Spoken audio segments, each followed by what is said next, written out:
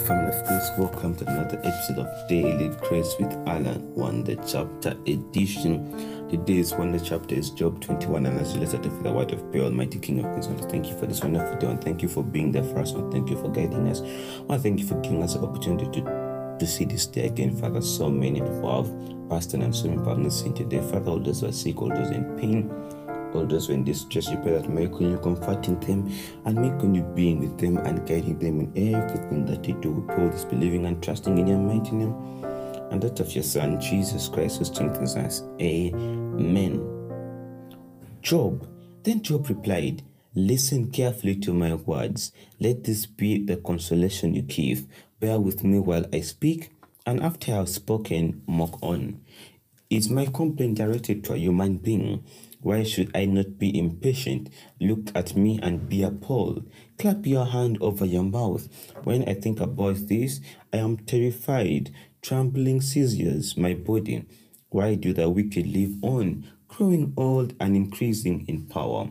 They see their children established around them, their offspring before their eyes. Their homes are safe and free from fear. The rod of God is not on them. Their bulls never fail to breed. Their cows calve and do not miscarry. They send forth the children as flock. The little ones dance about. They sing about to the music of the timbrel and lyre. They make merry to the sound of the pipe. They spend their years in prosperity and go down to the grave in peace. Yet they say to God, leave us alone. We have no desire to know your ways. Who is the Almighty that we should serve him? What would we gain by praying to him? But their prosperity is not in their own hands, so as they stand aloof from the plans of the wicked. Yet how often is the lamp of the wicked snuffed out? How often does calamity come upon them? The fate of God allots in his anger. How often are they like straw before the wind, like chaff swept away by a gale? It is said, God stores up the punishment of the wicked for their children. Let him repay the wicked, so that they themselves will experience it. Let their own eyes see their destruction, and let them drink their cup of wrath of the Almighty. For what do they care about the families they leave behind when their allotted months come to an end? Can anyone teach knowledge to God, since he judges even the highest? One person dies in full vigor, completely secure and at ease, well nourished in body, bones rich with marrow. Another dies with bitterness of soul, never having enjoyed anything good. Side by side they lie in dust, and worms cover them both. I know full well what you are thinking, the schemes by which you would wrong me. You say, where now is the house of the great, the tents where the wicked lived? Have you never questioned those who travel? Have you paid no regard to their accounts, that the wicked are spared from the day of calamity, that they are delivered from the day of wrath? Who denounces their conduct to their face? Who repays them for what they have done? They are carried to the grave, and watch is kept over their tombs. The soil in the valley is sweet to them. Everyone who follows after them, and a countless throng goes before them. So how can you console me with your nonsense? Nothing is left of your answers but falsehood. And this is our wonder chapter for today. I just have two messages that I want us to share from today's wonder chapter. The first one comes from verses 13 and 14. They spend their years in prosperity and go down to the grave in peace. Yet they say to God, leave us alone. We have no desire to know your ways. Amen. Today we see Job referring to, can I say, wicked people. And he's telling us that they have this desire. They spend their years in prosperity and go down to the grave in peace. But they always say, leave us alone. And this just reminds me of something. You see, we are on earth, we're on a journey. It's not our permanent place. And we are waging a war against the enemy, our only enemy, the devil. And the devil will always try to make sure that he distances us from the Lord.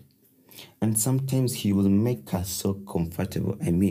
He'll make us so comfortable where we are. He'll give us prosperity. He'll give us every good thing so that we forget about the Lord. And that happens so many times. So many times that when the Lord gives us prosperity, when the Lord puts us in a path of success, when the Lord puts us in a path of forwardness, when the Lord makes us at ease, when He gives us everything we want, we tend to forget about Him. We tend to distance ourselves from Him. After all, I have everything now. Why do I need to pray? And we tend to be so comfortable where we are in that sometimes we even forget to pray. We forget to thank God for the graces that He has given us. And that's the place the devil wants us to be. That is where he wants us to be. You start distancing yourselves. That's how you indirectly say you're telling God to leave you alone. You are not bothered. Not until when you have a problem. Not until when you are faced with a calamity. That again you remember.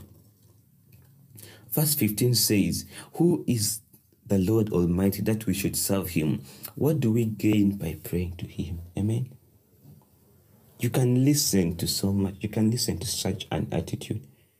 And sadly, some of us as Christians, when we are comfortable, when we are living the life that we are, that's how we be. That's the attitude we be having. But there's so many things that we gain by praying to the Lord, brothers and sisters. That not until you taste of His goodness, that not until you taste of it, that you will enjoy. Some things are not until you taste that you will enjoy. And I'm not saying that you should taste the Lord. I'm not saying T-E-S-T. I'm saying T-A-S-T-E. Tasting the goodness of the Lord. That when you taste His goodness, that you will know what you gain. Prayer is what moves us as Christians. Prayer can move mountains. But without prayer, we are nothing. We are no one. There's nothing that you can do without the Lord. Without Him, we are nothing. And that's why the enemy will always try to come and convince us that we can do everything through ourselves. But that is a lie. You will never be successful in what you are if you exclude God. And the reverse is true. That's a brief message I had for you today from Job 21. Get some time, read Job 21. What do you get? What do you understand? Feel free to write to us, dailygracewithalan@yahoo.com, or send us a direct message on Instagram or Twitter, dailygracewithalan. Really love to hear from you. Remember, the Lord can use one word to send 1,000 messages. Almighty God, I want to thank you for this wonderful day. I want to thank you for your gift of life. I want to thank you for your gift of provision. I want to thank you for always being there for us, Father, where we have gone wrong in our thoughts, in our actions, in what we have done and what we have failed to do. Father, may you please forgive us. May you have mercy on us. May you pardon us, Father, and may you continue blessing us, Father, for all the times that we have gotten so comfortable and forgotten about Him. May you forgive us and have mercy on us. Fill us with the Holy Spirit to always come and remind us that without you, Father, we are nothing. We always believing and trusting in your mighty name and that of your Son, Jesus Christ, who strengthens us. Amen.